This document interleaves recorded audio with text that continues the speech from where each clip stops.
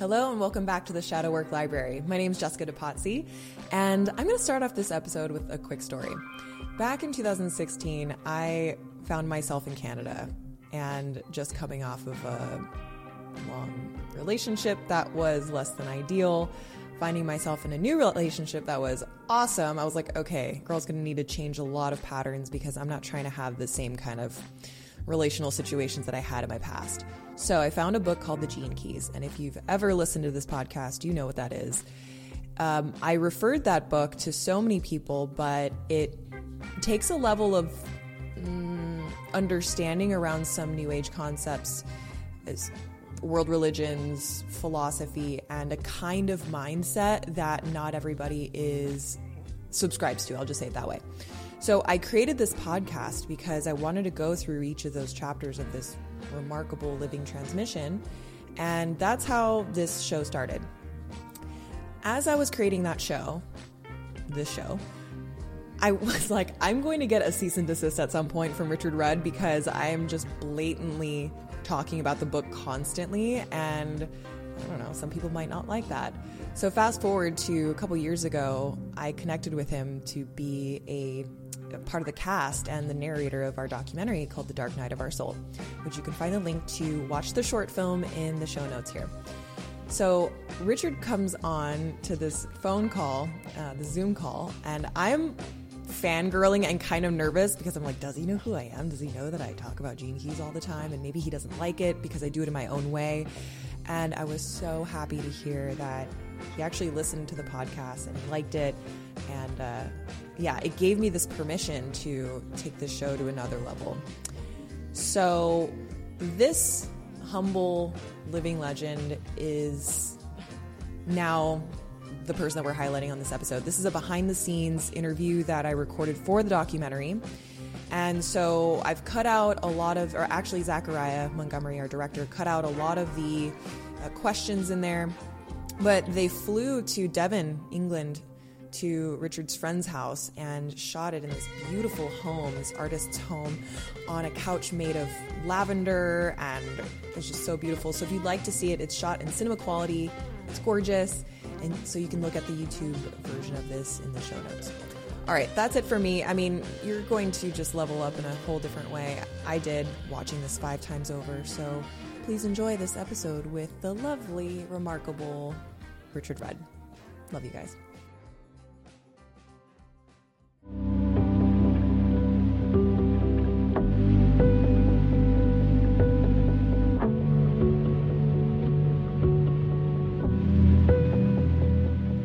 My name is Richard Rudd, and I am the author of The Gene Keys, and also I'm a teacher, international teacher, and I can do that again if you want. I don't know quite what to say. You could try.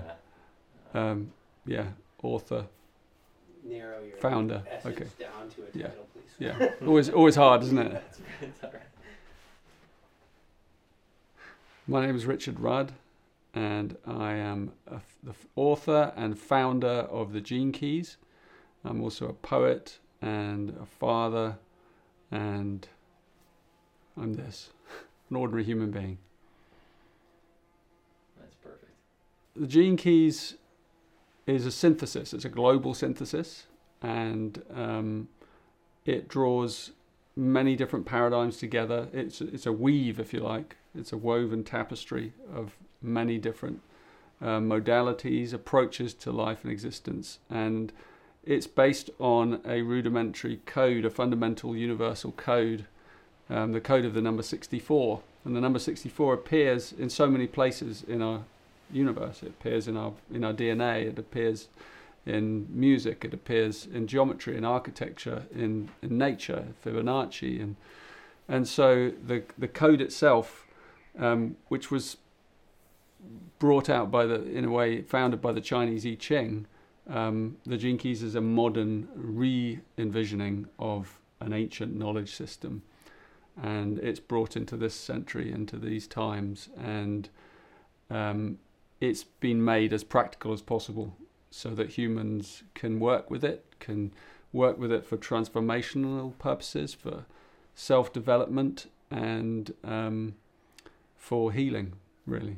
So that's the Gene Keys. Yeah, I've always been working with and interested in sort of ancient knowledge and wisdom from all around the world, and the Gene Keys has grown up as a compilation of all that wisdom and all the searching and the travel and that I've done. Particularly when I was younger, I traveled the world extensively and learned from different teachers and people, and I've had something of a mystical life in that respect. So it's all grown into this synthesis, this world teaching, which I call the Gene Keys.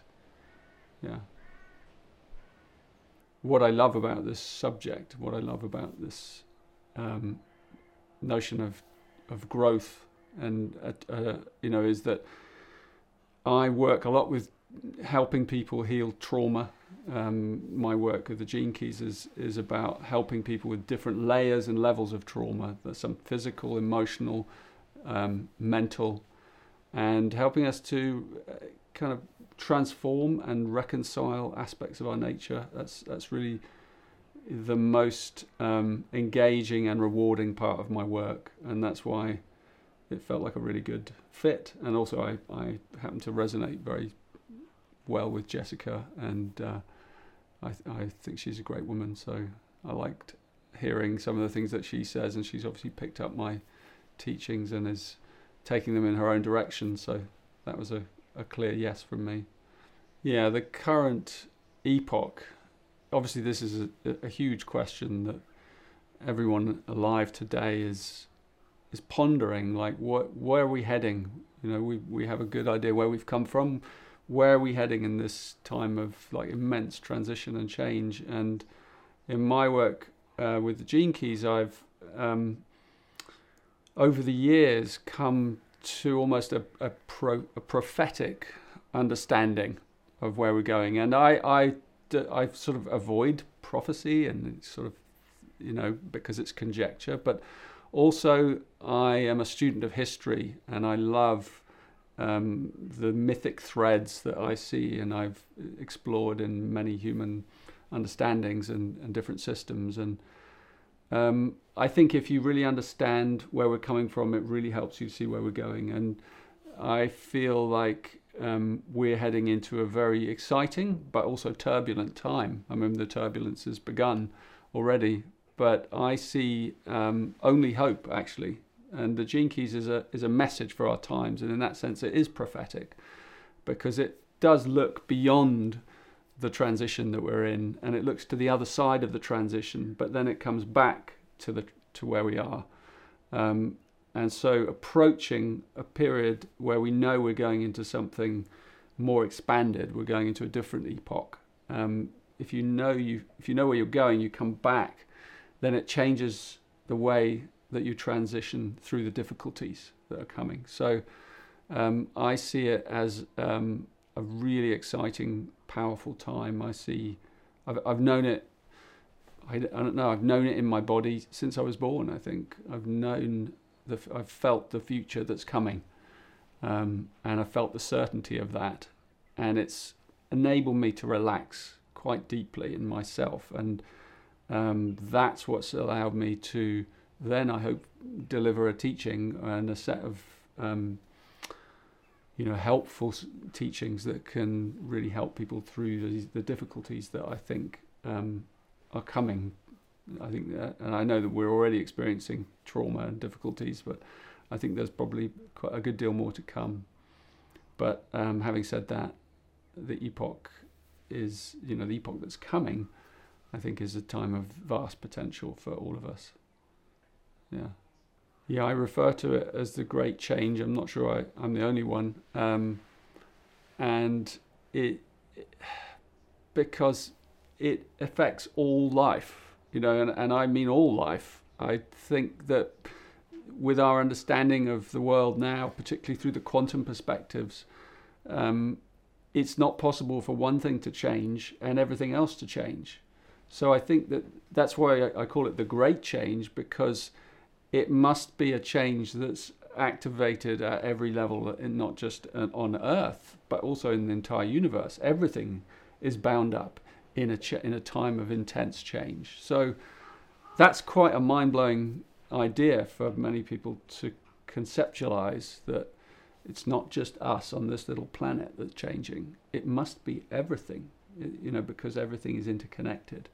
So I feel like through my understandings that, because systems are all interconnected, when one species goes through a change, it already, it means that many other aspects of nature will also experience similar changes, but in different dimensions even, perhaps. So yeah, I use that term a lot. Another term I use, which people really latch onto as a powerful word, is the word synarchy, which is an unusual word in a way, and it's been used by various kind of unusual characters throughout history. But the way I understand it is, it's the underlying ordering principle, self-organizing principle that exists throughout the universe. And when human beings come into a harmonic coherence, then we create synarchy. I mean, we were just laughing about the bees coming in here and flying around, and bees are a great symbol of synarchy because they all operate as a collective. They serve one purpose, which is to nourish and feed and make sure the queen is intact and happy and fulfilled, and so in a way we're like, when we come together, we have to come together around a single ideal in a way, and the ideal is to serve each other or to serve the whole, and that's what I mean by synarchy. So I think it's a powerful concept. It's something that, it's not a word that you can easily immediately define. It's something you have to contemplate and dialogue with people to really begin to grasp what that word means. So yeah, it's a time of synarchy that's coming. I think the more people understand the notion of synarchy and what it really means, the better off we'll be. And we don't have to conceptually understand it, but I think, for instance, our indigenous people understand it in their blood. They may not, they may have colourful ways or mythic ways of describing it through stories and through, through their rituals even. So there's different ways of understanding a big concept like that. It's not just it doesn't just have to be intellectual. It can also be visceral, and so ultimately we have to embody it. But I think understanding it is a key, because if we can understand it, then it helps us to then co-create it together. And even the fact that it exists and that there is a self-ordering principle throughout the universe. For people to begin to see that and really feel it at every level around us, and including us, even humans. We often tend to think that humans are separate from everything else, and we're making a mess of things, and that's a big problem. And of course there are problems, but actually we're also a part of a vast ordering system. And so it's not just us doing this. The whole is doing it through us, and the whole knows what it's doing. And sometimes the whole engineers difficulties deliberately in order for breakthroughs to occur. And I think that's probably the case for us right now on this planet, that we are approaching a breakthrough. And so we've engineered a series of difficulties and impasses that we're going to have to navigate together, and it's going to bring us together. I think it is beginning to bring us together. So that's, powerful idea. Yeah, the dragonfly's dream relates to one of the gene keys in my book, and there's these different 64 codes, and this is number 55, and it's sort of a special one because it's the one that contains this prophecy, and the others are different in that sense, that they talk about the levels of consciousness available to humanity, the shadows, and but the 55th gene key is a bit unique. In that it contains this prophetic message that's based on the life cycle, the symbol of the cycle of the dragonfly. And I love to tell that story to people just to remind them, and maybe not everyone knows that the dragonfly as a symbol is an incredible creature because it lives underwater. It's an underwater creature for most of its life, 3 years or so of its life. It lives under the water as a predator. It's a very successful predator. And then one day, some sleeping gene in its body, in its nature, triggers, and it does something it's never done before. It finds a stalk of grass or a reed, and it climbs up that grass, and it leaves its water environment for the first time ever out into the air. And it's never been in the air. It'd be like a fish crawling out of the sea and clinging to a stem in the light. And then once it gets in the air, the sunlight starts to kind of beat down on it and starts to mutate. And actually, what's interesting about the story is that it's actually already gone through some small mutations in order for that to happen. So it's gone through hidden changes, already. And then the big one comes and it's ready, and then it climbs up, and then the sun starts to open it up, and it cracks open, and the thorax emerges of the dragonfly, and there's this beautiful system of heavenly hydraulics, I call it, where the water of its old life actually pumps the new. It actually creates the pressure that splits open the old casing, and then opens up these incredible wings, and this creature that was kind of grey and drab suddenly is an iridescent, living kind of dragon, with these wings, and then a puff of wind takes it and it's gone. And it's the most aerodynamic, extraordinary flying creature of the insect realm, probably. And so if you consider where it came from, and in a short space of time, a few days, even less sometimes, it goes from one extreme to another. But it's the water element that pumps it and opens it. So that's the symbol for us is that it's the desire nature, it's our emotional nature, it's all the shadows and the difficulties that we have that actually are the water element that will help us transition to the next phase of our evolution. Yeah, so it's a remarkable symbol of where we're going, and the other reason I tell it is because you almost can't imagine the future. From being a creature down here under the water to a creature of the air, iridescent, we can't imagine what an extraordinary being we truly are, what's hidden inside here. And in my teaching I talk about these things called the 64 siddhis, which is a tradition from the Sanskrit, from ancient India and the Vedas, which says that inside human beings are hidden superpowers. And I know that's quite wild, but actually, if you look in the stories and the cultures of, almost all places, you'll see that there's a similar belief. And it's not just a superstition.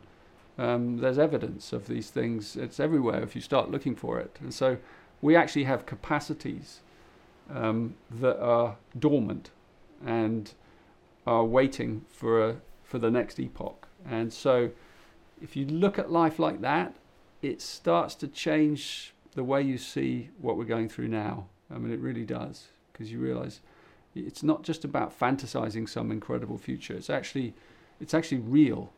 And that's the big thing for us to grasp. It's real.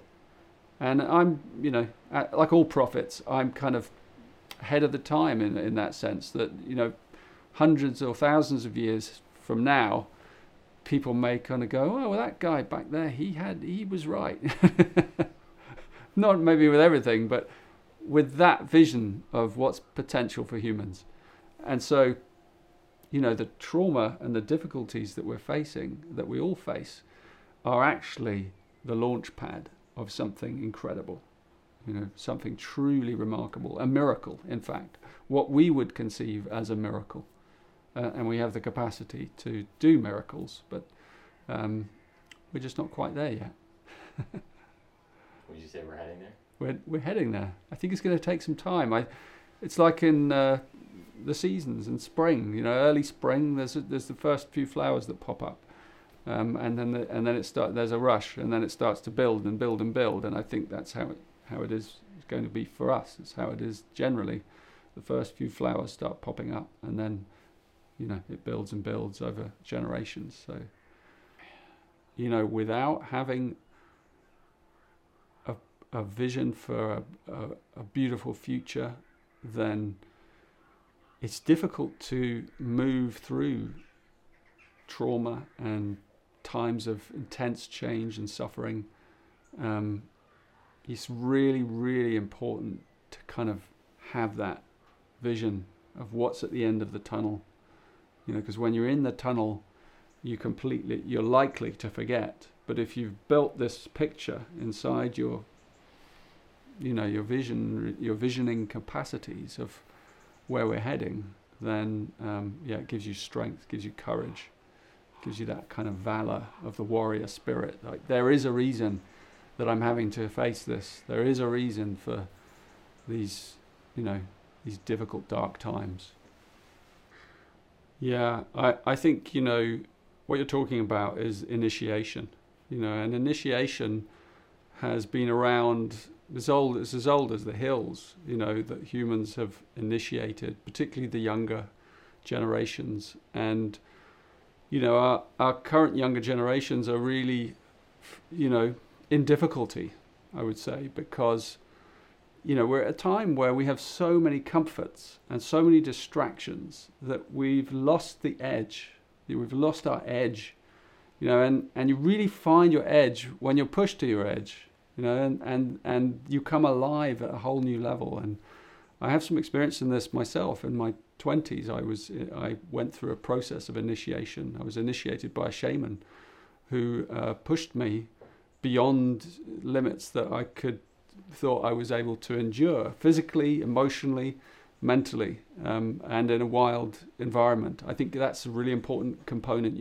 I was in the Highlands of Scotland, up in the mountains, and I think you have to be in an environment that's uncomfortable, that's cold or hot or extreme, so that you get that level of intensity that then allows you to have breakthroughs, and the breakthroughs are almost all internal, and so it's I think it's incredibly needed for our time. And if it's handled with compassion and equanimity and balance, I think the capacity of that kind of a program is amazing, because it can create leaders. Ultimately, it can create people who kind of know their direction in life, who feel attuned to the core of their being, who aren't kind of coddled too much by modern civilization. And certainly we're going to need it in times ahead, I think, as some of our comforts are probably stripped away. And so, it's like, I guess when I learned how to make fire with my bare hands, after that experience, I was a changed man, because there was a Richard before making fire, and now there's a Richard after making fire. And I know in my hands now how to make fire. And, put me in an environment, give me enough time, I'll probably figure it out now. And the difference that makes inside your being, that empowerment, that self-empowerment, that's a symbol, really. It's great for people to learn how to do that, but it's a symbol of initiation. Like, if you know that you have the inner resources to get through very trying times and to work with others and collaborate, and you can listen and, work as a team, like, we can do anything. Humans are capable of incredible things. So, yeah, that initiation process is much needed, really much needed. I would heartily recommend it, especially to younger people. Not just younger people, but especially to the younger generations. Like, vital, in fact. And not widely available. I was lucky, if you could believe in luck. I drew this man who came into my life and shook me to the core of my being. And, over a period of time, over 6 months, a year maybe. So it's not just a quick weekend. It's a process. Meeting your demons, your fears, and you never ever ever forget it. It's like me now being able to make fire. You never forget. So yeah, I think we need more people that know how to make fire inside their bellies. everything that, as I've got older in my life and I've explored deeper veins of wisdom and I've learned from life and being, a human and a father and a teacher and all the things that I do, I've realized more and more that everything is just a knife edge, of balance. And so when I was younger, I sought this mythical enlightenment state, and then I experienced a flash of it, and then it was taken away from me again, and I had to come to terms with that over a period of time and realize that actually, we can be hugely distracted looking for something in the future and not being here present in the now with what is. And so I think that's what I meant when I said one of the devil's tricks is to make us look for God. Because there's nothing wrong with looking for God. We all, in some respect, are looking for God in some form. We're looking for something. And yet we can sometimes get too distracted by the promise of the goal, that we miss the beautiful journey. And there's a Sufi saying, al safar zafar, which means journeying or voyaging is victory. Voyaging itself is the victory. I love that, because it means that you don't get obsessed with something in the future, that might happen. You just love the fact that you're on the journey. And even though you may have a goal, and one day you might think, wow, well, maybe that'll happen again one day, but it's not in my control. I'm just going to love the journey, whatever it brings. That's the knife edge, like to have that balance between, yes, you can have a goal. You should have a goal, probably. I don't like shoulds, but it's normal to have something you're heading towards, some rosy future. But then you have to be here with it. You kind of have to put that out of your mind and go, well, maybe it'll come. But on the way, I'm going to pay attention closely to what's here now. And that is a balancing act. Yeah, a little bit of shadow is good for us. It's, a little bit of toxin. Too much toxin, we all know where that leads. But a little bit of toxin, it's juicy. It gives us, keeps us human. It keeps us humble. Even a little bit of junk food every now and again. It's a homeopathic dose of whatever's going round, so that you're connected to everything, that you feel connected to everything. If you set yourself too far apart, too holy, too pure, then even though that, I have great people I revere like that, right? But I'm not one of them. And I also happen to think that, the saint who's fallen and picked himself up is almost more useful than the saint that never falls, And so I think we need that kind of grit of humanity, and so that we can relate to others and we can relate to each other. So yeah, I'm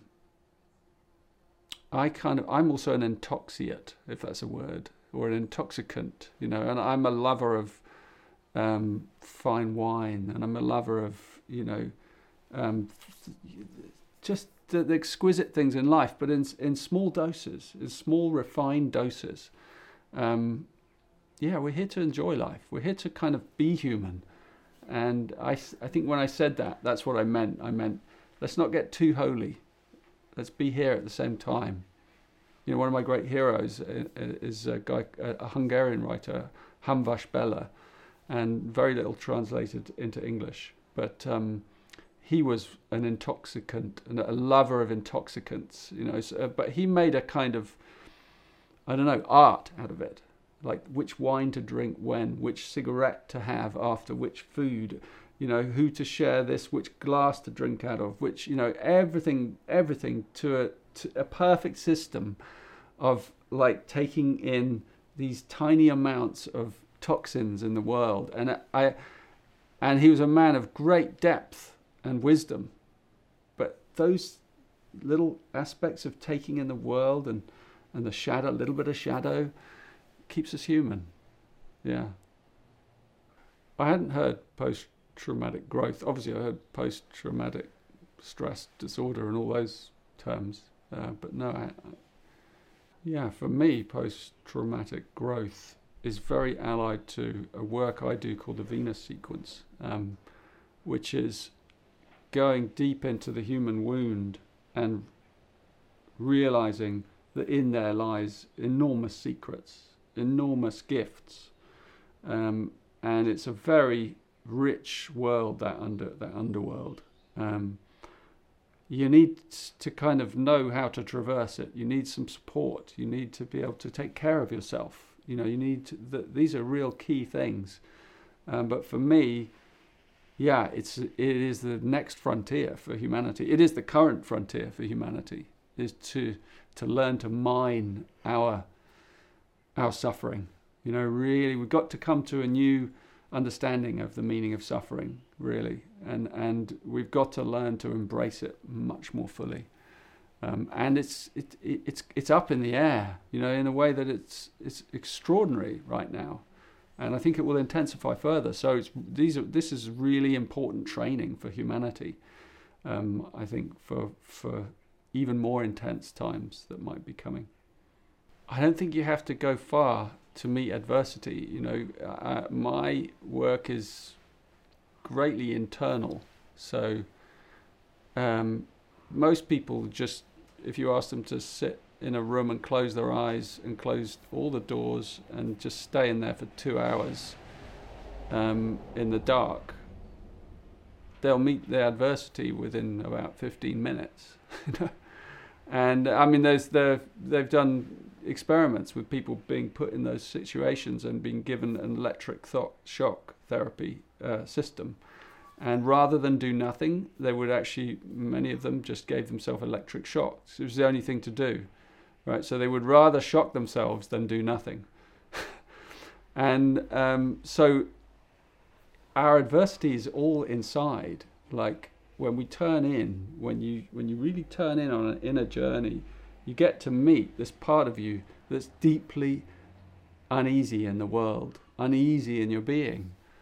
And this is, common to people who start who learn to meditate. I'm more of a contemplator, so it's a slightly different approach, but it's the same thing. You have to meet yourself, and you often meet someone you don't like, or you meet an anxiety that's just latent inside you, just beneath the surface, and a little turning in, and you meet that wall. Or it might be numbness, or it might be panic, or it might be terror, or it might be rage. For most people, it's some form of deep unease. And so by following your breath and turning in, that's where you get the first level of exploring, what is this? What is this discomfort with my being? What is this thing in the way of me just being me just being joyful, me just being at ease? And there are layers and layers and layers of it to explore, and many ways to explore it. So yeah, I guess that's what we're discussing here, like the many ways you can explore it. You can set up external circumstances that enhance it. I guess I just described one, and in a way, in my work with the Venus sequence, I came to the conclusion you don't need anything other than your relationships. And that if you look in your relationships, there you'll see the unease and the discomfort. And so the deeper you look into your relationships, especially the ones that are hard, that's where you have to look first. You look at the ones that are difficult. You look at the challenging relationships. There's always one. Everyone always has one, at least. And that's the one you have to look at. So that's the one I take people to, and go, right, we're going to drill into what that is, what's that dynamic, and what does it bring up in you? And never mind about the other person. We're going to find out, through this set of teachings, this Venus sequence, as it's called, you're going to find out, well, what are these defense patterns that I have that close me off, that put me into a kind of reaction or a tightness or constrict my breathing, because it's very visceral, all of this. And the relational field is where we see it so quickly. So for me, that's my realm where I love to learn from. Yeah. Why is it called the Venus sequence? It's called the Venus sequence because, well, a couple of reasons. One, that it came to me, I was sitting on the train, a long train journey, and it came to me while I was on the train, 4 hours on the train, and I wrote it, and I kind of drew these diagrams and this, and it all just sort of downloaded. And then later afterwards, I found that in that time frame, the planet Venus had just transited in front of the sun. And you might remember, like they'd taken photographs of this little dot in front of the sun. And it happens every once in a while, decades, that happens. But it was like a really beautiful coincidence for me. And then also, I mean, other than the esoteric knowledge that it has to do with positions of planet Venus and Mars and things like that, it's the great feminine transmission. It's this teaching of understanding our watery side, our feminine side, and our emotional side. And so it seems completely appropriate that it would be named after this feminine symbol, this, Venus. The Dark Night of the Soul, it was first, I think, attributed to St. John of the Cross, Christian mystic.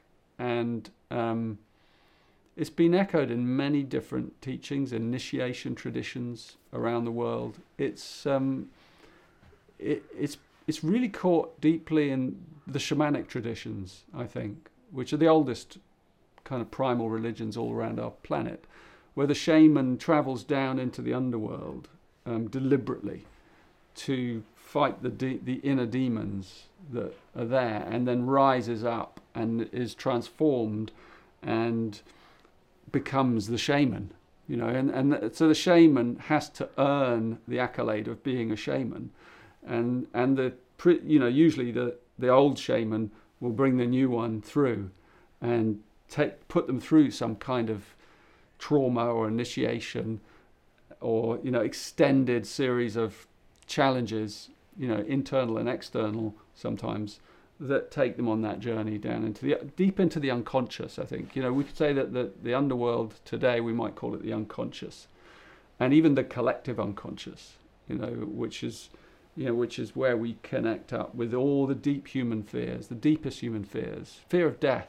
fear of dying, the areas where we kind of meet that terror that lives inside us. So the Dark Night of the Soul is this journey where we have to forget ourselves in some way. We have to forget ourselves, and then we have to re-find ourselves in the darkness. So there's always a flame that we have to light. So if you're in the dark, but you've got a match, and you're in a completely dark space, the moment you light that match and you ignite that candle flame, there's this one tiny little flame in the darkness, and that ignition of that spark is what brings us back. So we have to go into that deep darkness inside ourselves to find that. That's the purpose of going down and in order that we can find that flame, that little kindle, that tiny little flame. And I often say to people, when they're in a deep dark state, or they're in a depression, or they're haunted by some difficulty, can you kindle a tiny little flame? Because it's already there inside you. Actually, it never goes out. It's the purity of our heart. So you've got to find that. You've got to go into the darkness, and then you'll see in the darkness, before long, there's a flame somewhere. There's a tiny little flame, an ember, and once you've found that ember, you can fan it. You can begin to bring it alive inside yourself, and you can bring yourself back to life. But it's a solo journey, the Dark Night of the Soul. Every person has to go through it at some point, and it's like us facing death. Every person has to face death alone, even though you may be surrounded by your friends, loved ones. You have to go there alone. Just the same with birth. You come through alone. It's the tunnel. And the Dark Night of the Soul is exactly that. It teaches us how to meet our death before we actually die. And this is, again, in all the great mystical traditions around the world. It's a common, very common phenomenon. I think that every human being has to face the dark night of the soul at some point in their evolution. And I think there are layers of it. There are smaller dark nights and there are cosmic dark nights. And, the great tantric teachings of the East have, laid out these layers, of our consciousness expanding into wider and wider vehicles and vessels of awakening. And each of the thresholds is a dark night. So every time you reach a threshold, you get settled on a plateau, but then things start to intensify again, and then you get pushed, to the edge, and you're on your own, like you've got another initiation to face through. And what's amazing is that these things that we encoded in our ancient mystical teachings, now they're actually in life.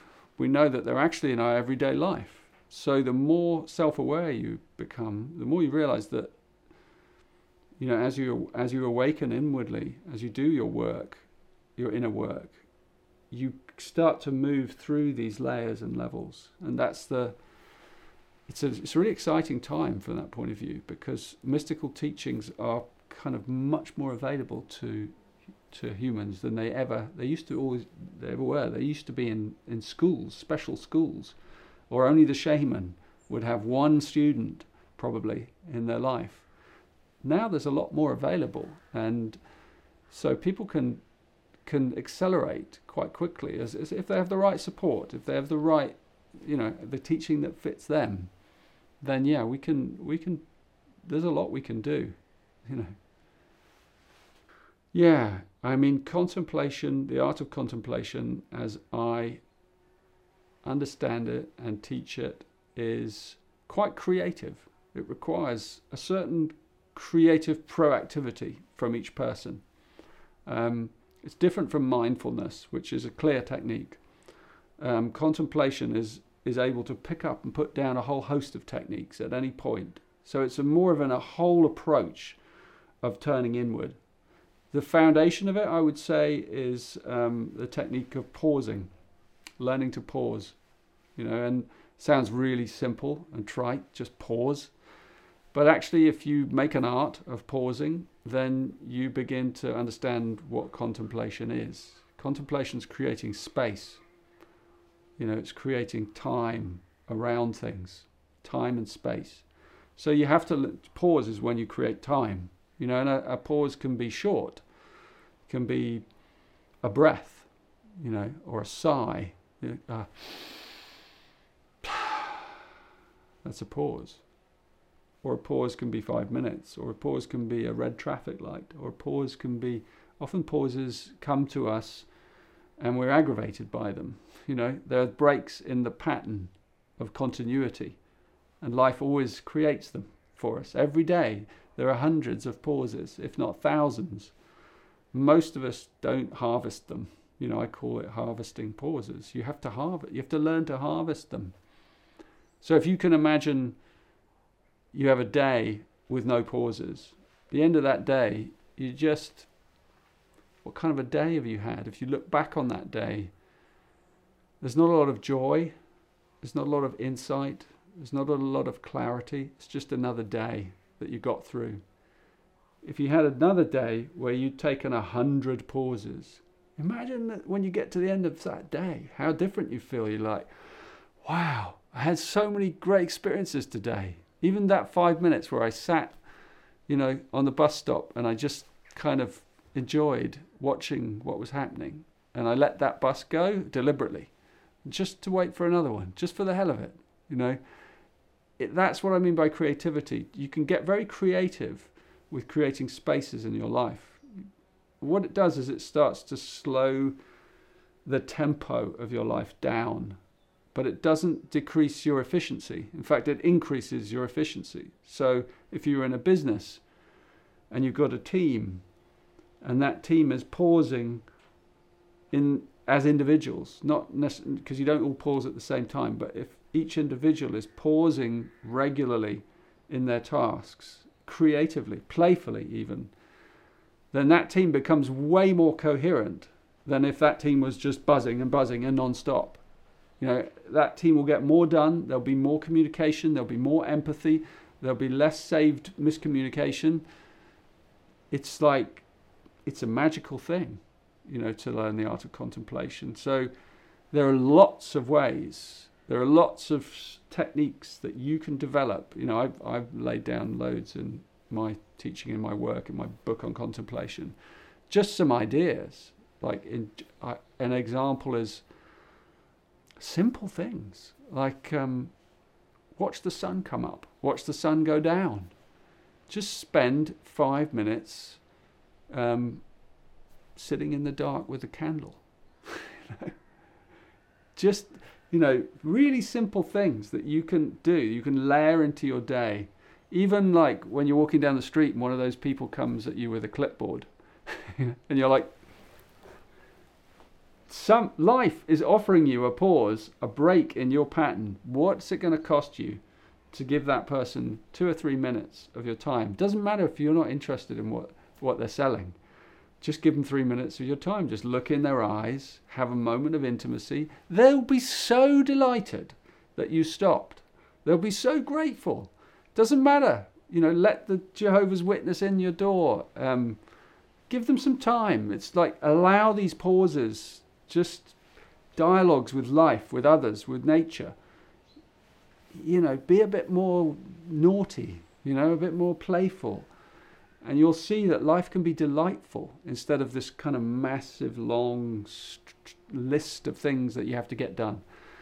So if you start to live your life more like that, you start to live your life more contemplatively. And then into that field of contemplation, you can then drop deliberate things. So once you know how to contemplate, you can take something like a piece of trauma, or let's say you suffer from anxiety. You can put that anxiety in the middle of your contemplation, and you can really create some space around it, and you can learn from it. And you can learn what it is, where it came from perhaps, but more importantly than anything is you can detach yourself from it and see that it's actually something running through your body that actually isn't a part of you. It's something that you can defuse over time, and that you can disengage with, and then your breath will return and you'll begin to harmonize again. And so things that you think, or that we assume are impossible to deal with, that we don't know how to get out of, through the art of contemplation, through pausing, creating space, we create fields of transformational possibility. So there's a lot. I could talk about it for hours, but essentially it's a very simple set of techniques that involve creating inner space. And you don't have to create too much. Too much too soon also can create anxiety in you. So you have to kind of nurture it. You have to cultivate it. Contemplation is about cultivation. You cultivate a kind of way of a life of contemplation. Yeah, it's a beautiful, beautiful thing. It's an art that many of us kind of already know how to do. We just need a bit more encouragement. Yeah. And for me, it's very simple. I would love to see people asking themselves and each other the question, how can I be of the greatest service to the whole? Because when you ask that question deep inside your soul, you're asking, you're connecting yourself with eternity. You're connecting yourself with the field of compassion that connects all beings. And if we can ask that selfless question as individuals, as communities, as relationships, as humanity, as a whole species, then we can resolve every single difficulty that lies before us. But we have to ask the question, and there's no like single line answer. You have to live the answer, and you have to contemplate the question. but you have to go on asking it day after day after day. And if you do, the answers will come, and they'll come as actions that you will take, and ways that you will enter into things in a new, with new capacities. So yeah, I would love to see people asking that great inner question: how can I be of the greatest service to the whole? Really, really transformational question. I guess when I was younger, in my late teens and 20s, and I started to kind of be interested in the spiritual path, I really kind of, my soul cried out for a teacher, for a master, for someone who knew, because I knew that I didn't know. And so that hunger, it was profound in me. It took me all around the world, and I remember it as a kind of ache in my being, here somewhere deep in my being. And so when someone showed up in my life that had kind of made that transition themselves to to wisdom, I really embraced it quickly, and 100%, I was ready. So it was because I gave myself 100%, I surrendered 100% to the process. I had a very powerful and relatively fast initiation journey, at that period of my life, probably around over the course of a year, I'd say. Yeah. Yeah, I think trauma, including overwhelm, is a doorway to, deep self-exploration. If we've got something that's really hurting inside us, then, as I say with my teaching, every shadow contains a gift, and so it's our job to find out what's in that lump of coal. Somewhere in there is a diamond, and then so our journey is to then find out more about that. And we may do that in lots of ways. We may go on an inner contemplative, exploration ourselves. We may get help from outside. We might go see a professional. We might go see a healer, someone wiser. We might embark on a spiritual teaching. We might become, explore a spiritual teaching to find out the answers. What is in this pain? But I think if we take that, if we have that courage and we take that step, then just taking the step alone to look at it begins to open it. And for me, it's always usually about the heart. Ultimately, it always seems to come back to the heart. It comes back to love. What's in the way of love? What's in the way of me loving myself here? What is this dark clot? And somehow we have to learn to kind of nurture ourselves through those deep, dark places.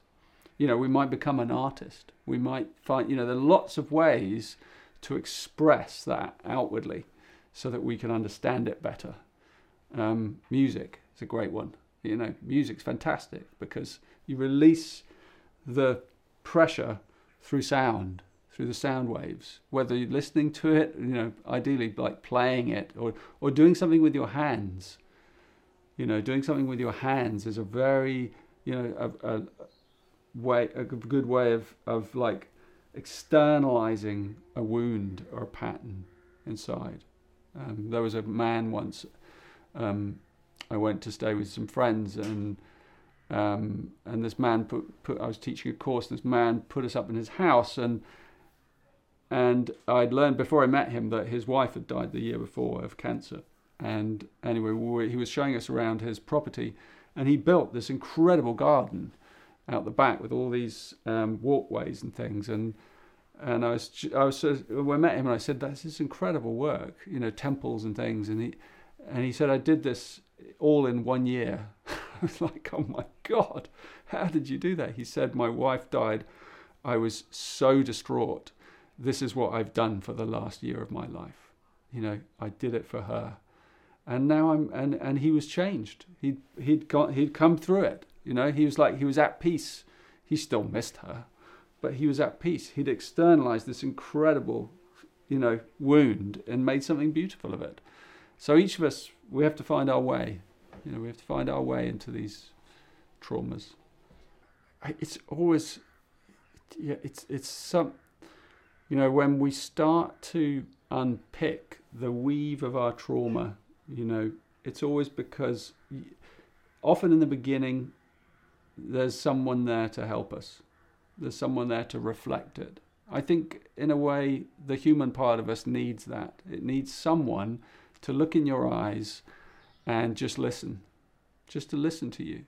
So I would say that's a really powerful first step. If you can find someone who you can begin to talk to. It can be a friend, it can be a professional, it can be anyone. Someone that you resonate with, someone that listens. I mean, if you can find someone that listens well, you're like, you found a gold mine, you know, because someone that knows how to listen and they're not constantly interrupting and they're not trying to heal you, you know, that you have to make sure you don't get one of those. Someone that just takes you in and you feel the love from them, you feel the acceptance. That's a great reference point for you to begin your journey. And you may not continue with them, but that little bit of reflection, or it can be a lot of reflection, can give you the courage to go, okay, if I can feel love even when I share this from someone else, then and acceptance, then I need to find that level of self-acceptance. You know, so it gives you that kind of incentive, like it can be done. You know, I still feel terrible or guilty or whatever, and I don't know how I'm ever going to get to the bottom of that. But here's someone that can accept it.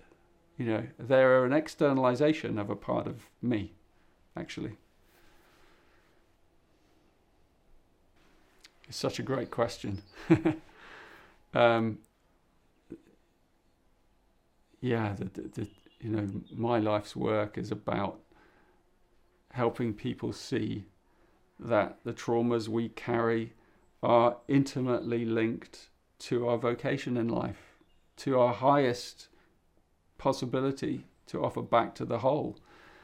And if you know that from the very start, from the outset, you kind of feel like you've got a sense of purpose, but you have no idea how you are ever going to draw that connection, probably. But just that, even as a seed of an idea, is like very inspiring. That, wow, I've been given this wound, or I've taken on this wound in order that I can grow from it and then help others in some way, or help the world in some way. And not just that, but even that my genius might be hidden inside it, something that I can do that no one else can do, because of the struggle and the trauma that I particularly have had to bear or go through, or the burden that I have. It's specifically related to what I can do in the world, and to this level of genius. You know, it's what I call in my work the Siddhi. The Siddhi is a Sanskrit word meaning divine revelation or divine emanation or gift, higher gift. And the Siddhi is like the seed and is like the fruit of the seed, and the shadow is the seed, you know, and then the gift is the flower, and then the fruit is the Siddhi, you know, and the fruit contains the seed, so the seed also contains the fruit.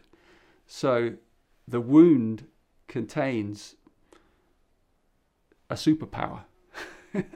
But it's just unrealized as yet. And our life's journey, or your life's journey in this life, is to find out what's in that wound and nurture it, and nurture yourself back to love, back to life.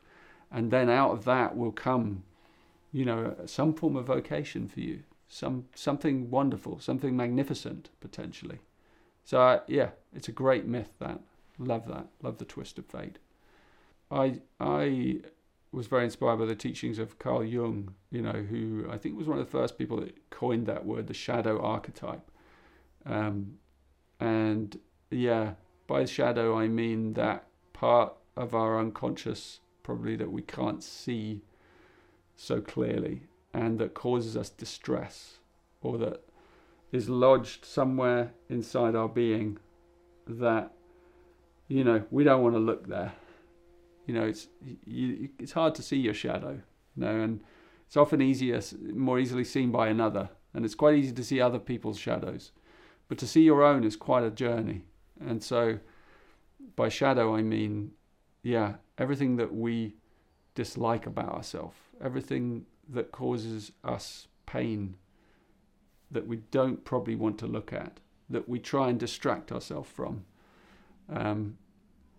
And yet when we make that turning and we start to look at the shadow, we start to really understand it, all kinds of things come to us. I mean, I just remembered a story a friend told me from India. He went to see a shadow reader, which is an ancient tradition, almost lost in India, where you go and see the shadow reader, and the shadow reader actually measures your shadow.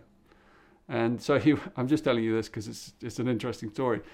So he goes and he stands in the courtyard, and the man takes out his measure and he measures his shadow.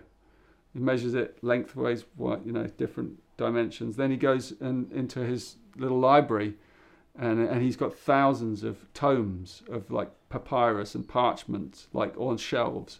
And he does some calculations, and then he goes down to one end and he takes out a tome, and he opens the book and he reads from this man the name of his mother and the name of his father, which wasn't quite the same because it was in Sanskrit, but it was the same. So it was the same word. It was the same word, but it was pronounced in a slightly different way, if you know what I mean. So it was the same sound signature. And then he starts telling him about things in his life, and things that have come to pass and things that will come to pass. And then he closes. And it's a beautiful story of the shadow is kind of, it contains the gifts. It contains all the gifts. It contains all the wisdom of all the ages, and it's meant to be. It's almost pre-recorded. It's given to you. And it's up to us to unlock it. Sometimes we can have someone that helps us, interpret it. That's a gift. Yeah. I think this is the great challenge of our time. It's the great challenge of modern times, because we wish, we want to spiritually bypass. Many of us want to go straight to the higher states, and there's no shortcuts. There just aren't shortcuts. You have to go through the discomfort, and you go through it in layers, and then you imbibe the teaching of that layer, and it has to take place in your everyday life. Unless you're off in an ashram somewhere, in which case, I can't comment on that because that's not a story that I've gone through in this life. But I do know everyday life, and I am an ordinary person, and I live in a kind of relatively ordinary world, with a family and the trappings of the normal things. But it's in that life, in your everyday life, that the spiritual teaching is tested, and it has to be tested. It has to be tested by your children, by your wife, by your boss, by the thief that comes and robs you, by whatever it is that happens, that the trickster, that archetype that shows up and swindles you. Everything is, it tests our individual learning. So it's in our everyday life that the spiritual teachings are integrated. And I think this is like a real key. Like I really, many of our teachers have been like on pedestals or in ashrams or on mountaintops, and they've left great teachings, but they're not applicable to everyday life. So we now have to kind of mine this spiritual wisdom in our everyday lives.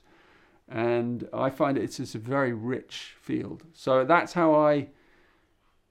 where I suggest that you look in your everyday life, right in front of you. You don't need to go and do a year-long retreat in some monastery. I mean, that might be useful, but actually it's here right in front of you right now, and that's the test. That's where we have to integrate. If we're not growing, if we're not integrating, then if we're making a mess of our life in terms of one relationship to another, and we're just causing devastation, and we've got to come to peace in our everyday lives. That's if we can find peace in our everyday life, then you must be integrating the spiritual teaching. Otherwise, you're just running from it. You're trying to go away up there and find it up in the sky, and you're not doing the work down here. So yes, it's a real key. Yeah, I think many people do have religious trauma.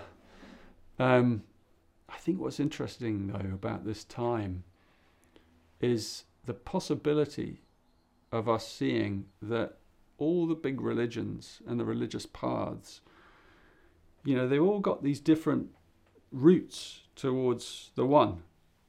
But actually, when you look at them all together, you have a really good view of of a holistic possibility of understanding the divine or something transcendent. But if you get stuck in one, or you get caught in one, and you get very attached to its ways of seeing without understanding and empathizing with the others, which completely seem contradictory often, then that's where the trauma comes in, because you get locked into one way of thinking, one way of seeing, and then you get locked into defending that way, whether consciously or unconsciously. And you feel threatened by the other paths. But actually, if you're able to listen, when I was I think it was in 1990, I went and did an interreligious kind of conference in Poland, and we were, there was about 300 of us, all different religions, all different creeds, some believers, some non-believers. I mean, everyone, all under the age of 30. And for 2 or 3 months, we did work together. We worked in the fields and we worked. But in the evenings, we came together and listened and learned about each other's religious pathways, beliefs and stuff. It was one of the fundamental times of my life where I learned. I learned more in those 3 months than I could have learned from 10 years learning religion from books. Because I heard it from people's mouths. I saw them dance the dance of their religion, or I saw them enacting their religious beliefs, and I got this notion of the holistic view of all the religions together. Right? So even though there's trauma in individual religions, if we can open up and understand other views, so competing views even, then we get to see that they don't necessarily have to be contradictory. They're just, there are places where they meet. And I think that's a really powerful thing. I think it can be very healing for someone who's been traumatized by one religion to begin to understand other religions and other views and other cultures. Because then you get to see, I was just in that myopic view and I understand better. And you can see that there are people in other religions, in some of those other who've incurred trauma in other religious, institutions or cultures.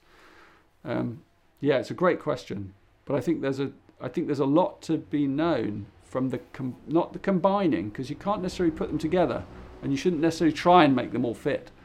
But they're all spokes of a wheel, that head to the same hub, and each spoke has its integrity, in a way. And so understanding as many as you can is a real privilege of our age. There's a difference between success and fulfillment, and we really need to kind of understand that, modern humans, because we're a bit enraptured by the cult of success, a successful life and all the trappings of a successful life. We know what that is. And you could put a lot of energy into getting all that, getting it all together so that it all looks really neat and feels, you have all your comforts and all the boxes are ticked. And then you get there and it's just it's not the same as fulfillment. And there's someone else down there and they haven't got any of that stuff and they seem much less fortunate than you, and yet they seem fulfilled. How is that possible? What is it that they have? So I think, again, a path of self-inquiry is really important, for us to begin to look within and ask the question, like, why am I doing this? Why am I doing all this? Every single person is in our modern world. It's a really good question. Why am I doing all this? Why have I got this job and I'm heading towards that goal? Is it the right goal? Because many of us actually, we have a dream and it's the wrong dream, but we don't know that. So you have to really just pause for a bit and come back into your center. And this is why the art of contemplation is really important, because contemplation creates lucidity over a period of time. It creates real inner clarity, not external clarity. I mean, it does create, but it's not like out there. It starts from the inside. Like lucidity starts from the inside, and then it starts to be you can begin to look around you and go, well, this doesn't match the light that's inside me. So what am I going to do about that? And you don't have to do anything immediately, and I recommend that you don't. But I recommend that you fan the flame of this inner. You start this inner journey, and it's very rich, the inner journey, and it's about love. It's about the heart. We have to kind of bring our heart back to life. And if you haven't brought your heart back to life, it doesn't matter what you have around you. It doesn't make any difference. You won't feel fulfilled. So it is all back down to love. And how do we find that self-love? That's a big question. That is the question. Like, that's the journey, the inner journey of healing. And so it means we have to look at the trauma that's in the way. And so, back to that question of, okay, let's embrace the trauma. Let's really get to know what's in the way of love. And it's a courageous journey. It's a warrior's journey to go into that. You probably need help.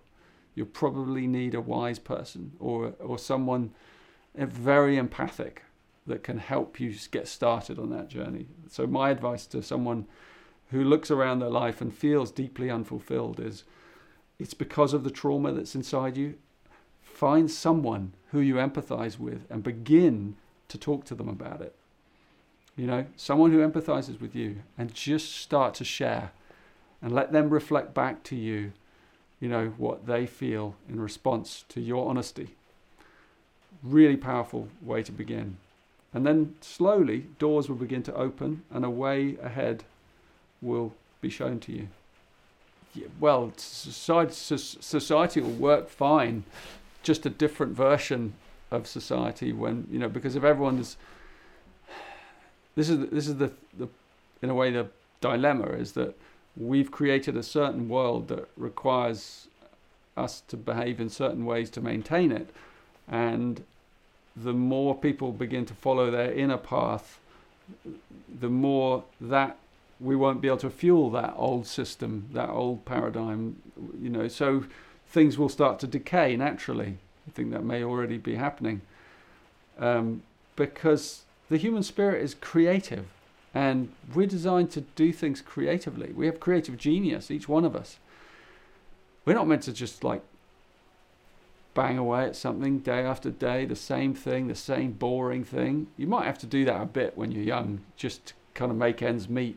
But pretty soon you're going to have to find a creative, entrepreneurial spark inside you and follow that.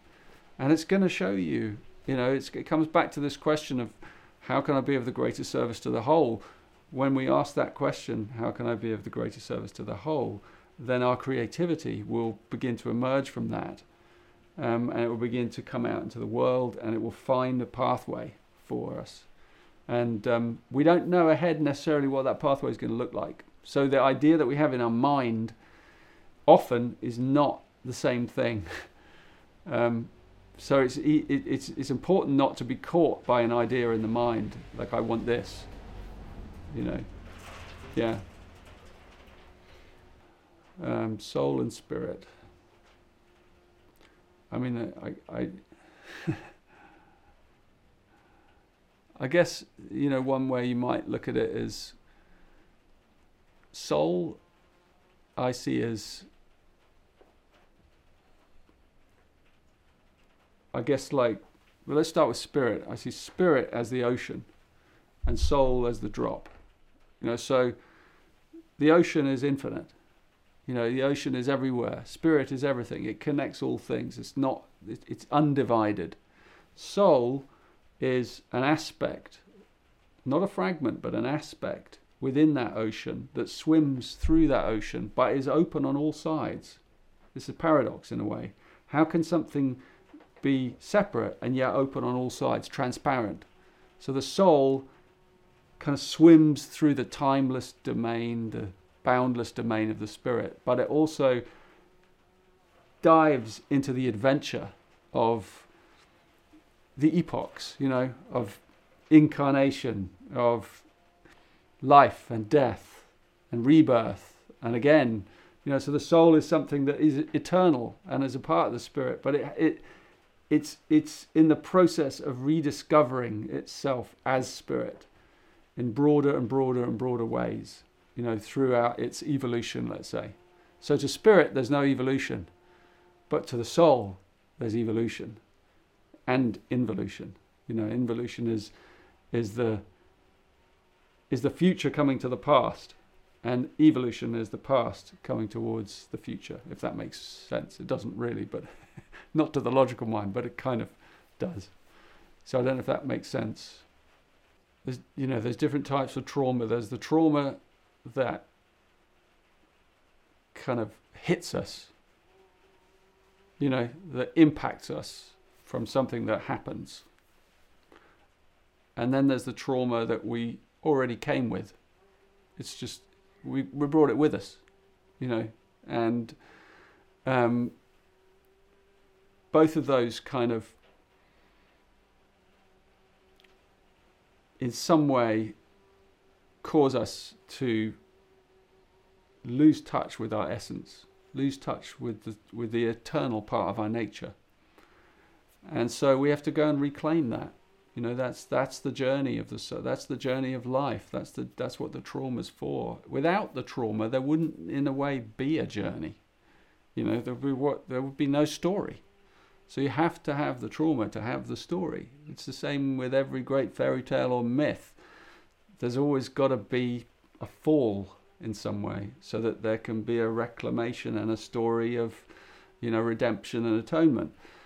So it's the same with us. We have to pack our bags and set out on that journey into the wasteland to find the missing remnants of our soul.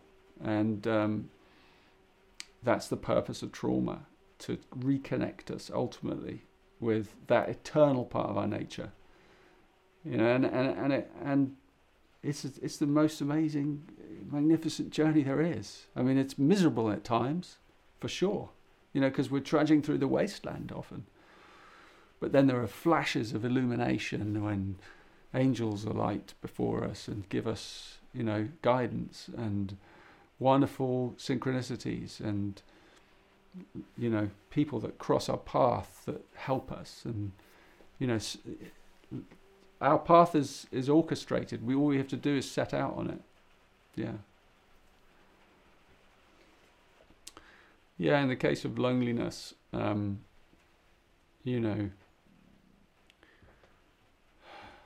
have to look at the trauma, the nature of the trauma, and then respond to it. Again, if you can be a little creative, it gives you a little bit of fire to start, rather than just, because people can come up with their own ways. So I'm always encouraging, loneliness is about being disconnected from everything, dislocated, lost, So send out some strings, send out some connections. I would say, if you feel lonely, buy a plant. That's one of the first things I do. Have something alive in your aura, in your space, that you have to care for, that you're responsible for. right? That's alive, and keep it alive. Keep that plant, and then get another plant. Maybe get 10 plants, and maybe a pet, or that's a symbol in a way of like you've done something to reach out to life, and you have to keep making those threads. So, I know it's hard, but you have to do like make small steps. Like that's a small step. You buy a plant, right? You talk to the plant. It listens to you. It responds in some subtle way. Maybe you reach out to a group or to a person. Maybe you get rejected. Maybe you go, okay, that hurt. I'm gonna, but that doesn't stop you from doing it again, in some other way. You have to kind of you have to take the initiative in some way. If you're just sitting there and you don't take some initiative, then you'll stay in that state of consciousness. You'll stay a lonely person. Whereas if you can just make a small step, just small things, use your imagination to connect with nature. That's one of the easiest ways of just making a connection. And then as you forge those little connections, and it might be that you attend the sunrise, or you watch the sun go down, or you watch the rain on a lake or something, and it may bring up your sadness, but you're out there connecting with nature, with life, and that begins to thread you back into the whole. So I think one thread at a time, you just take your needle and the thread and you start to thread yourself back into the life in lots of different creative ways. And perhaps you invite someone round and you cook them a meal, or if you can't do that, you just reach out in some way to something that's alive. And the more you do that, the more you'll start to kind of rethread this web. And then you realize that it was actually a complete illusion. One day you realize it was a complete and utter illusion. You could never be lonely again. So it's just a state of forgetting, and there are other things as well. You can change loneliness through breathing, through deep mindful breathing, over a period of time, because you open up the airwaves of your heart and you begin to feel, you begin to transform the lower frequencies in you, and you begin to open up higher frequencies. You begin to feel warm again in your body. You're gentle with yourself, really. I mean, the first thing if you're lonely is to look after yourself. It's like you actually have a friend. It's you. You actually can take care of yourself. You can actually communicate with yourself. You can touch yourself. You're your first friend. And I begin there. You are your first friend. And if you can make friends with that friend, then you'll open the door to other friends. You'll find ways. So I don't know if that's helpful to people. Seems rather obvious, but perhaps it's obvious things we forget. I think one of the things that helps us with guilt is opening our mind. Like some of the great spiritual traditions or great spiritual thinkers, if you read some of their thoughts and their ideas, you realize that in the world is present, mystery upon mystery that connects us.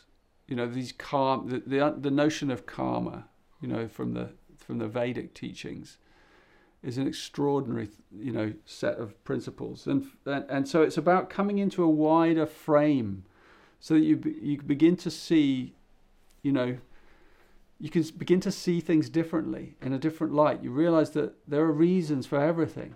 There are timings. There are perfect timings woven into the tapestry of the choreography of all life. There's a perfection. And even though, whatever caused the guilt, it was in the past and we can't change it, you might come to realize that there's a wider field of play than you ever conceived.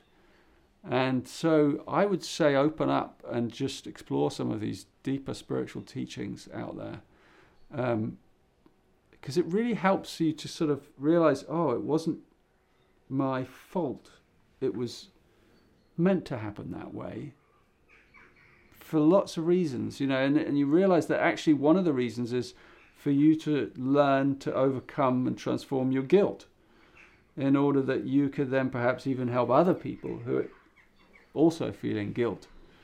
So you then become, the shadow becomes a gift in some way, because you learn to let go and you learn to detach, and it doesn't mean you love any less. In fact, you love more, because you're able to feel joy again. But yeah, I understand guilt is a journey. It's a real journey, and obviously forgiveness is an incredibly important part of that journey. Self-forgiveness is a really powerful journey. It takes time, always has to take time, but it starts with you just doing this. Just looking after yourself, just going, wow, that's tough. It was a tough experience for me, for them, whoever's involved. How am I gonna melt my own heart? Because no one else is going to do it. So you have to do it yourself. But others have done it. Read the great stories of forgiveness. I mean, there's a lot of great stuff out there today. Yeah, I think I've noticed, because I've been a spiritual teacher for 15, 20 years. And one, I've been initially learning to be a spiritual teacher, and now I'm more in the grain of it. And in that time, I've noticed people listening to what I say are really changing. It used to be mostly women in their 40s, 50s, and 60s that would listen and were interested. Now it's like everyone, but particularly younger generations, people in their 20s and 30s, around 30 especially. And that's because that time of life is a really time of awakening, but also younger generations are more switched on than, because of the crisis that's looming over the planet. People are, people are waking up quicker, and earlier. And that doesn't mean they're any wiser. It's easy to look at the younger generations and go, oh, they're so wise. They're not. They're young. But they may awaken quicker, for sure. But they're still going to be young. And, there's no substitute for experience in life. Just raw experience. And, yes, but it's an incredible time. Because there is an intensity, as you say, there's an intensity of suffering that's kind of building. There's more issues that we can see. There's more, breakdown and decline of, old ways and paradigms of doing things, of business and, politics, and we're really deeply disillusioned with everything, and we don't know how to get out of the fix. So yeah, of course, that's a prime time for individuals to awaken inwardly. And by awakening, my favorite definition of awakening is it's a series of softenings. It's a series of softenings. We have to soften into the nature of our heart, of our love. And the heart opens in layers.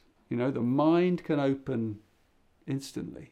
If someone shows you something you've never seen before, or proves you something that you've never understood before, your mind can open instantly. The heart, it kind of wants to open gently, tenderly, gingerly. It opens a little bit, and then it's like, oh, is that safe? And then it kind of gets used to that level, and then it goes, yeah, I think it might be safe. And then it kind of opens a bit more, and it contractions, And I think that for me, that parallels the process of awakening. It's not how many people understand awakening, it's how I understand it. That the heart awakens. Essentially, we're awakening to deeper and deeper vistas of love, of self-love. And eventually we open up into, the beloved. We are love itself. And that's but layer upon layer of it. So I think, that's the program that we're in now. And yeah, intensity of experience helps pop people more into what's essential. Because awakening is essential. It's the most essential thing there is. There isn't anything more essential. Nothing is more essential than love. So, that's what's occurring. It's what I see occurring on the planet. More and more people realizing that, not yet sure how to get there, but asking the question. I'm remembering a kind of very bold statement by an Indian saint, Sri Anandamayi Ma, female saint, where someone asked her, is the world ever going to be, whole? Are we ever going to be rid of evil? And her reply was not at all how even I would have expected. She said, don't ever pray for that. Because, that is what allows us to awaken. It was such a bold statement. And I don't know if I fully agree or I can wrap my heart and head fully around that. It's such a profound thing. But what I have learned is that there is grace in suffering, and suffering is often brought about because of evil.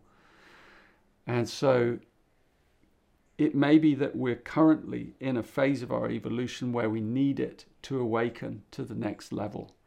And I don't think it's always has to be there, personally. I think that there will come a time in which, and I've said this before, that I feel like we're in the phase where we're still learning from suffering, and we haven't fully learned enough yet. We haven't plumbed it right to the bottom of the barrel. We have to do that. We have to get out every tiny little glint of light that's contained in it. And then we shift. And then we start learning from something else. We start learning from bliss, actually, which is as vast as suffering, if not more so. And it has as many folds and adventures. Sounds more fun, obviously. But we have to, I think evil is a part of the nature of suffering, and it's necessary in that sense to help us awaken. Otherwise, it's part of the story. It's part of our current story and our current paradigm. That doesn't mean we shouldn't resist it, fight it, fight injustice wherever we see it. Of course, that's a part of the journey of awakening, and we each have different journeys. Some of us, our journey of awakening is actually to take on evil, to be the warrior. Others, it's to be the healer. Others, it's to be the seer. There are different archetypes of awakening, and that reveals itself over time to each one of us, what our archetype is. But yeah, I think evil is it's a part of the world. This world, currently.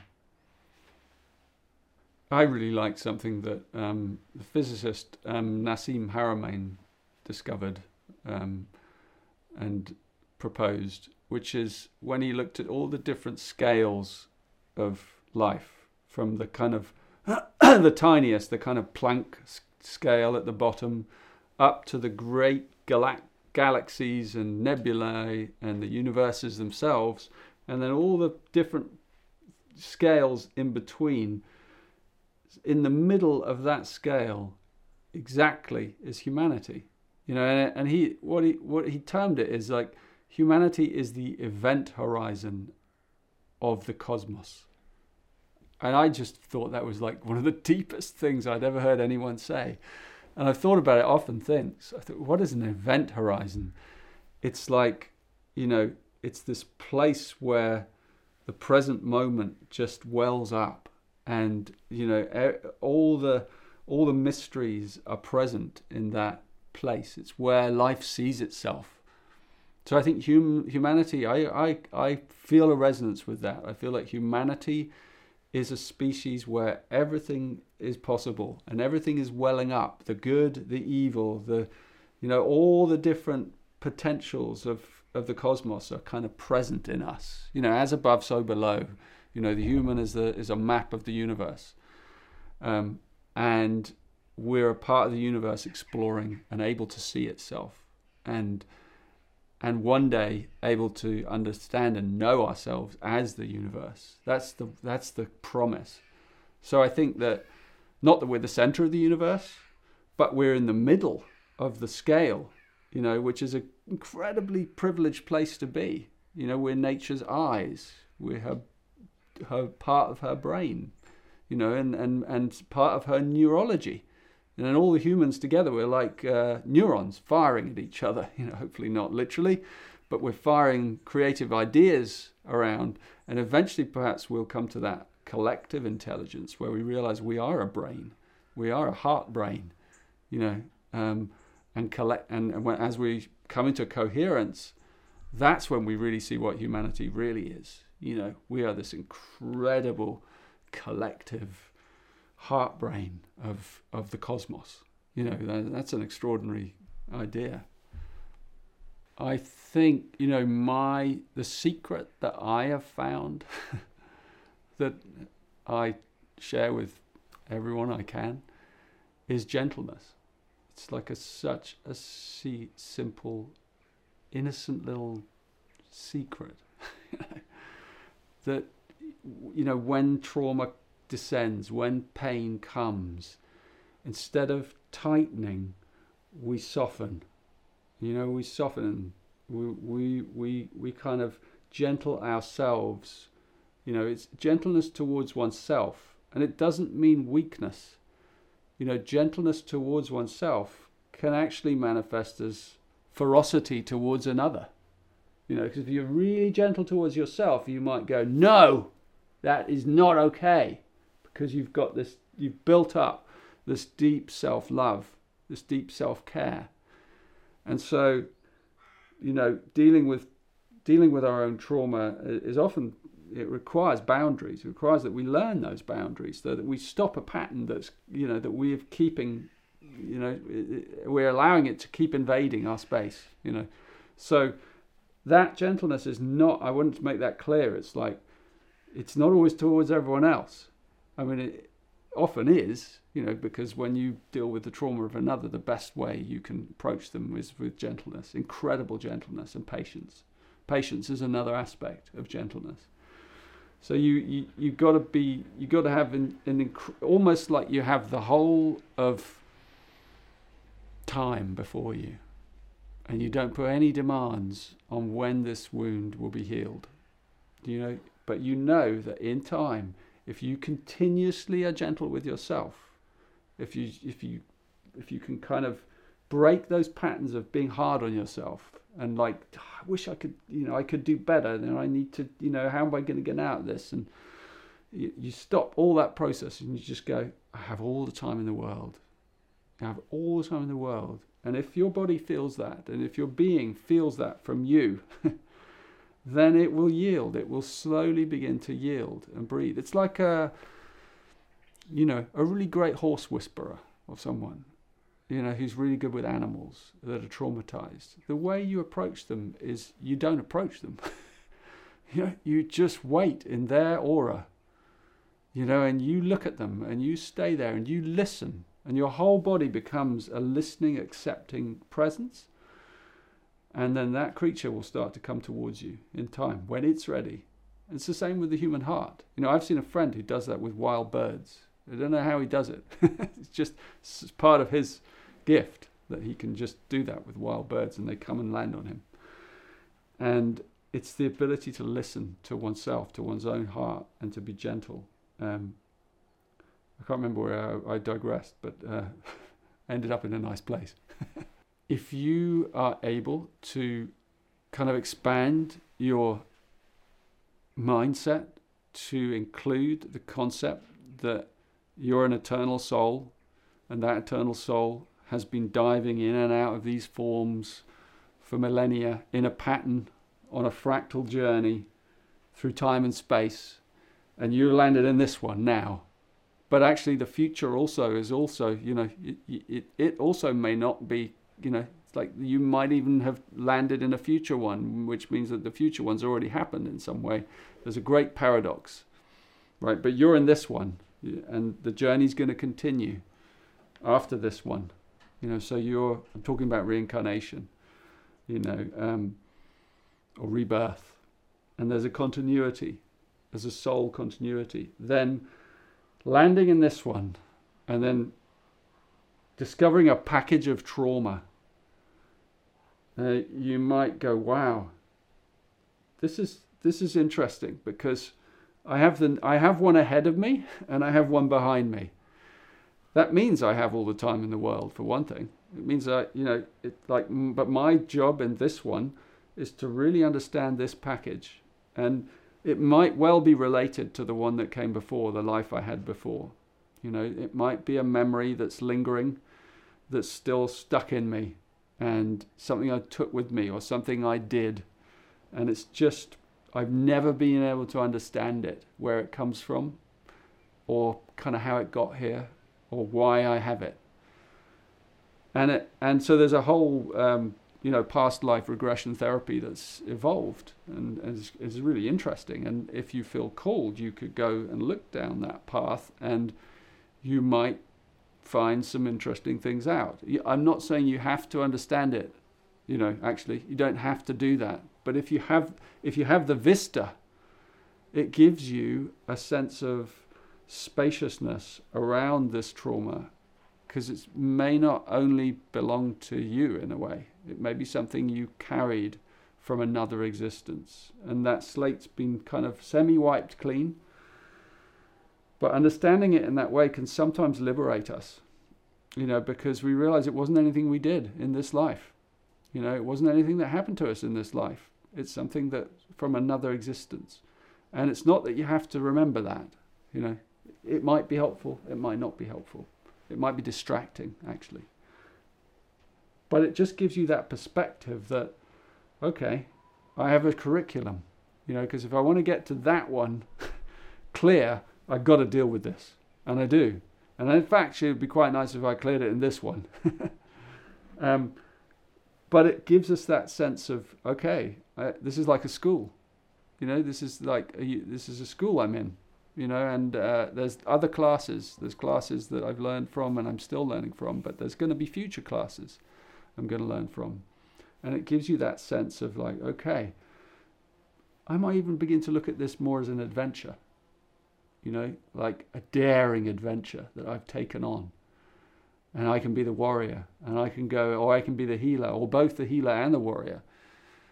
And I'm going to get something amazing out of this. So I think, for me, having that perspective opens up this sense of, wow, almost adventure and excitement. Like, wow, suddenly it's a bit more of a thrill. It's not just all this pressure on this one thing. I've got to get it right this time. And, it's all this compressed pressure in this time. It's instead, there's a great spaciousness. And so my feeling, my personal feeling around that is that if there is a creator, if you want to look at it like that, then I would say that creator is infinitely generous, and giving us only one life would be like incredibly stingy. So to me it seems like that's part of our playground. Yeah. How does that happen?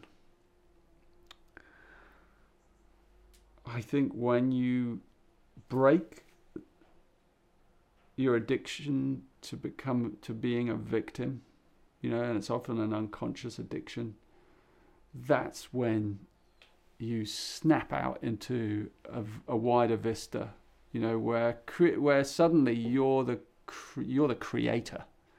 You're the creator of this reality, right? And you come in and you already agreed that you're going to confront these demons, and you're the warrior, the rainbow warrior of light, and have some backbone. The warrior doesn't just give in and cave in like that.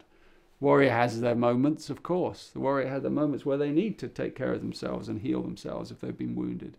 But also the warrior needs to kind of, meet the fates and battle, be here. So it's an attitude shift, where you become the daring one, the daredevil, you're no longer afraid of dark forces or Look, there's something out there coming to get me, or, you're no longer the victim. You let go of that unconscious belief structure, and you then feel empowered. I can do something about this. I can change. I can change my life. I can find help. I can, there are lots of ways. As soon as you have that opening, anything's possible. So it's a simple thing. It's just an attitude shift. How does it happen? It's a mystery. You got to be ready. You got to be open to it, and then it just happens one day. You just go, I've had enough. Often when you've sunk to the bottom, you just go, okay, only I can change this. It's time. Today's my day. And off you go.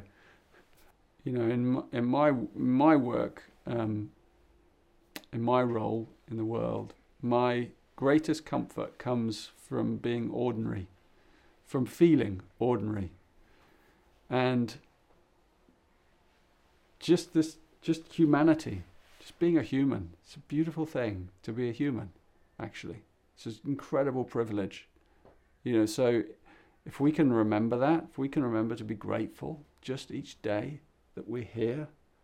I have this saying, spiro ergo prospero. I breathe, therefore I am prospering. Therefore I prosper. Just for breathing is like, what a privilege that I'm here alive in this thing. And so that is the fuel that begins to open you up so that people see you again. Because you need to ignite that soul quality, that gratitude. You need, in some way, like one has to let go of needing to be seen in a certain way and just embrace the deliciousness of being human. And ironically, when you let go of needing to be seen in a certain way, that's when you become authentic. That's when you just are. And I some of the most beautiful people I know are just the simplest people I know. They're just the most human. They don't have any spiritual kind of fluffy understanding like I do. They're just this, they're just like nature, part of nature.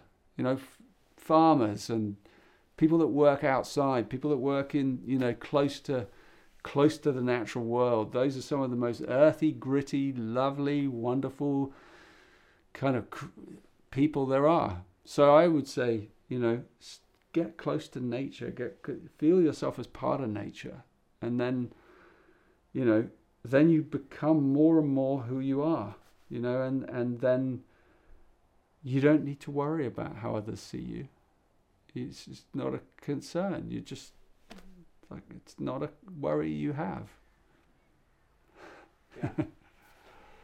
Any spiritual system can be easily weaponized, I am at pains, don't really like that expression, but it is sometimes painful. I'm at pains to constantly point out to people that this isn't really a spiritual system, actually. It's about unlocking one's own wisdom. And it's just loads of tools and ideas and inspiring things to help one unlock their own wisdom. So it doesn't, to me, really matter so much which tool you use. You can use it and then discard it. And that's how it should be. You use it and then you discard it. You no longer need it. Doesn't mean you kind of diss it. You just go, well, that was useful and it got me here. And now I don't need it anymore. And so I'm delighted if that is something, if I can be made obsolete, I'm absolutely delighted. That's my highest wish and prayer, like for me to no longer be needed. And then people to create their own spiritual path and, out of their own wisdom and their own love. I don't want to be doing this forever. It's like, it's very joyful. I get to meet all kinds of amazing people, but I think it's a great question, and all I can do is